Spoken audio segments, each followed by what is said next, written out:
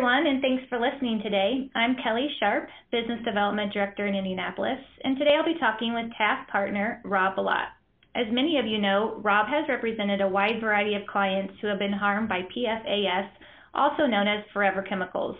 His work is the subject of a feature film titled Dark Waters, featuring Mark Ruffalo, Anne Hathaway, Tim Robbins, and others, and a documentary The Devil We Know, and is detailed in his book Exposure, Poisoned Water, Corporate Greed, and One Lawyer's 20-Year Battle Against DuPont.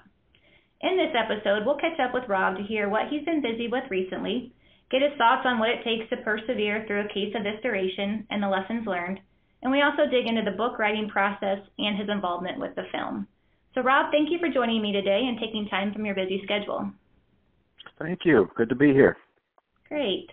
Well, since many in the firm are familiar with the DuPont case, and we've included links to resources in the episode notes, I don't want to spend too much time on the details of the case, but can you give everyone a brief overview to get us started?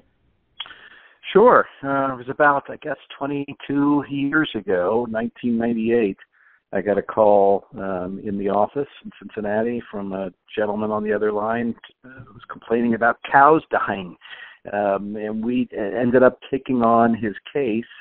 And that led to us discovering that there was a chemical in the water that the cows were exposed to that, frankly, nobody had ever heard of and was completely unregulated at the time, called PFOA. It's a chemical made by 3M and was sold by DuPont in making Teflon. And when we started digging into all of that information, it led to the discovery that the chemical was not just in the water the cows were drinking, but was in drinking water of that entire surrounding community, some 70,000 people. Led to a class action lawsuit we took on in 2001, and then a whole string of cases that led from that against not only DuPont and other locations like New Jersey, but also against 3M up in Minnesota, and about 20 years of litigation with those companies, and end result being that we found out that this chemical PFOA was one of hundreds, if not thousands, of these completely man-made toxins called forever chemicals that are now in drinking water all over the United States, frankly, all over the planet, and in the blood of virtually every person on the planet and every living creature.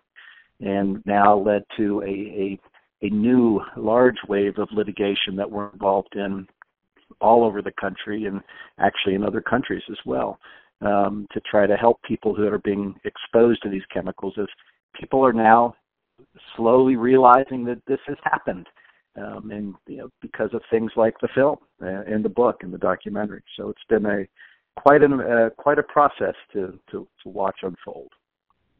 Absolutely, and it happened over a really long period of time, and it's very detailed in the book. And also, summarized kind of in the movie in a more condensed version. But it's clear to me that you remained or had to remain very passionate throughout the duration of the case. But how did you stay so passionate that long? And how did you persevere through what I assume there were many highs and lows along the way? I think a lot of it was just the severity of what we were dealing with, digging into these documents and seeing what was, in fact, a massive public health threat, to thousands, if not millions of people that was going completely unrecognized. The public wasn't aware, the scientists weren't aware, the regulators weren't aware of it. And, working with clients like Mr. Tennant in West Virginia, the farmer who was raising the cows, that were very adamant to make sure that we got this story out and that people were able to start taking steps to protect themselves. So just knowing that we had access to this information, and frankly, we were probably the only ones who had that information, just really was a motivator to make sure we kept going and did everything we could to get that information out. Sure. And you touched on, noted your current matters, but you've certainly been busy and you continue to work for these exposure risks and bringing public awareness to the risks. What are you currently working on that you're able to share with us? Sure. As this information finally started to come out about not only PFOA, but these related chemicals in drinking water all over the country, these chemicals were used in things not only like Teflon that DuPont made, but things like Scotchgard or firefighting foam. And so as testing started to begin in 2016 and 2017 all over the country outside military bases and airports and particularly places where firefighting foams were used, people were realizing the drinking water was contaminated in hundreds of cities across the country and in other countries as well. So we have now been working, we are representing states through various state attorney general's offices. We're representing dozens of water providers all over the country, including a new multi-district litigation down in federal court in South Carolina, representing the people who've been exposed to these chemicals and are now having to face millions and millions of dollars of costs in water treatment systems and things of that nature. So really trying to help these impacted folks all over. So states, water providers, community members, just a new wave of litigation we're involved in. Mm-hmm. And looking back, are there lessons that you learned from the DuPont case that you're able to apply to this current work? I guess just to stay focused on the big picture, making sure that this information gets out and finding ways to represent clients, to our best ability in creative manners as well, and realizing that oftentimes representing the client goes far beyond just being in the courtroom and just the legal filings. You have to deal with the science, with the regulators, with the media, with the PR spin machines and things of that nature. So realizing that these cases can be a multifaceted, multi-front project. Sure. You absolutely have gotten to know a lot about science throughout the years, especially in the book, it sounds like. So your cases, they involve working closely with co-counsel. And what have you learned over the years, about working together in the best interest of your clients? And do you have advice for other tax attorneys who often work with co-counsel? It's a difficult process. There have been very good experiences and maybe not so good experiences over the years. You really got to find co-counsel that are really willing and wanting to be part of a team, that can fill a vital role, particularly with dealing with the local communities, the local courts, and being willing to jump in and share the workload. At Taft, we have certain levels of work and attention to detail that we expect, and we've really got to make sure you do what you can to line up with firms that share that work ethic and share that philosophy. Right.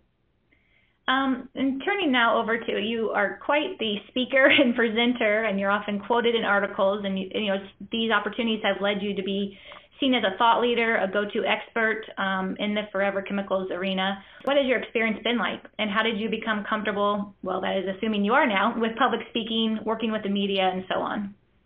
Yeah, that was a gradual learning experience for me. I would say that at the beginning I was not very comfortable doing that and was fairly uncomfortable, about speaking, particularly with the media or, outside of the context of the litigation. But slowly began to realize how important that was and how important it is to make sure that, our clients have an equal voice in what's going on and, helping to provide information to the public, to scientists, to regulators, in a way that they can understand when there are efforts underway by your opponent, to make it as confusing and as complicated as possible. So, it's really been, really a learning experience for me to be able to get out there and try to help people understand, pretty complex science, pretty complex regulatory and legal issues. Mm-hmm. And have these opportunities, you've been able to leverage them, or have they led to you developing new business? They have, over the years, as we've been more visible on these issues of PFAS, and as that's really become a concern to communities and regulators and scientists all over, they've turned to us because we are out there and vocal and speaking on these issues, and really sort of seen as the folks, to ask and to understand these questions. It's led to a lot of cases. Like I mentioned before, we've been approached by different states, state attorney generals to represent entire states in these cases and to represent water providers. And now we're representing, dozens of different communities and states and water providers all over the country now. All new work that has come in through our visibility in the PFAS world. Quite a wide range reaching with all these opportunities. Yeah, we're also, it's also with our corporate clients, that are coming to us seeking advice about how do we avoid situations like this, and how can you help us make sure we understand, what's coming down the pike from the regulators, because we're in touch with what's happening and what's developing on the science and the regulatory front. We can help advise our business clients on what to expect and how to prepare. Sure, that makes sense. Doing those steps ahead of time to avoid litigation down the road. Correct. Let's turn to the book writing process. Just curiosity on my end. I thoroughly enjoyed the book, and it's done extremely well. And I saw a New York Times book review said, for Aaron Brockovich fans, it's a David versus Goliath tale with a twist. Does this description resonate with you? Yeah, that was an interesting process. I know as all of us as lawyers, we're taught to write a certain way, very, very direct, very non-flowery, so to speak, without adjectives and things, and frankly, to stick to the facts and make sure it's accurate. And it's a balancing process when you're working on a book and trying to do it in a narrative form, to make sure that you're not only staying as accurate and as faithful to exactly what happened and providing information, but doing it in a way that people will want to keep reading. So it was definitely a learning process for me. It's not easy. Yeah, I was going to say, did you find it challenging or enjoyable or both? Both. It was definitely challenging. It's funny you mentioned the Aaron Brockovich connection. She actually reached out, invited me on her podcast recently, and has now taken on trying to help elevate awareness of PFAS as well. So it's interesting how things come around. Yeah, kind of full circle. And I'll take this opportunity then to ask you about the filmmaking and your involvement with that. How involved were you, and what was that experience like? Pretty directly involved. Again, I wanted to make sure that if this was being put into a film form, that it was going to be done in a way that was as accurate as possible. Definitely something that would help our clients and make sure that their stories were told accurately and correctly.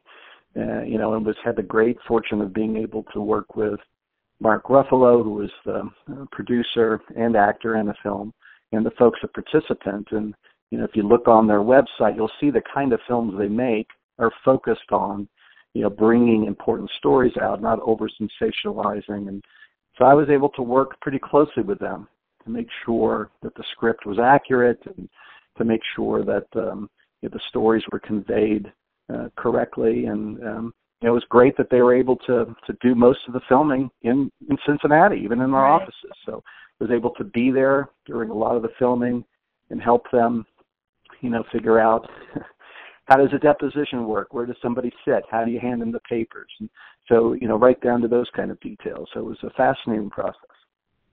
Interesting. Was there anything that surprised you as part of the filmmaking? The whole thing was really an eye-opening experience, just to, after you've been working on something for so long and dealing with it really in sort of a hyper-technical legal science sense and, realizing all of the complications of it, and to see somebody who's a screenwriter, for example, sit down and be able to take that 20 years and put it into a 2-hour presentation and really still get the essence and critical parts of the story out. It was fascinating to me just to see somebody using that same information but conveying it in a way that the public can understand and the people viewing it can see why this is important and why this story matters. Yeah, that is very interesting because the book is very detailed, and as you say, it is a long duration of 20 years. And how do you condense that to a 2-hour movie? I always find that fascinating with other books that are inspired for movies. Do you keep in touch with Mark Ruffalo? I know he continues to be an advocate, or does he continue to be an advocate? And if so, in what ways? Yeah, actually, I do, and he's a terrific guy. Just incredibly down to earth. One of the nicest people I think you'd ever meet. Very genuine, very concerned about this issue. He's very, very motivated in the environmental arena and very concerned about water issues, and really was passionate about bringing this movie out and doing it the right way. And we've stayed in close contact. He was out here for quite some time. In Cincinnati during the filming, we spent a lot of time together with the family, and we've kept in close contact. In fact, he and I will be on a press conference tomorrow announcing some proposed new PFAS legislation. So he's really continuing way beyond the film to try to help educate the public about this health threat. That's pretty neat. It's definitely the work continues for sure. Well, Ralph, thanks for being on the podcast today, and congratulations on your success and all the hard work that you do and continue to do on this front. It was interesting to hear what you've been up to and get a little insight to the book and film. Sure. Thanks so much for having me.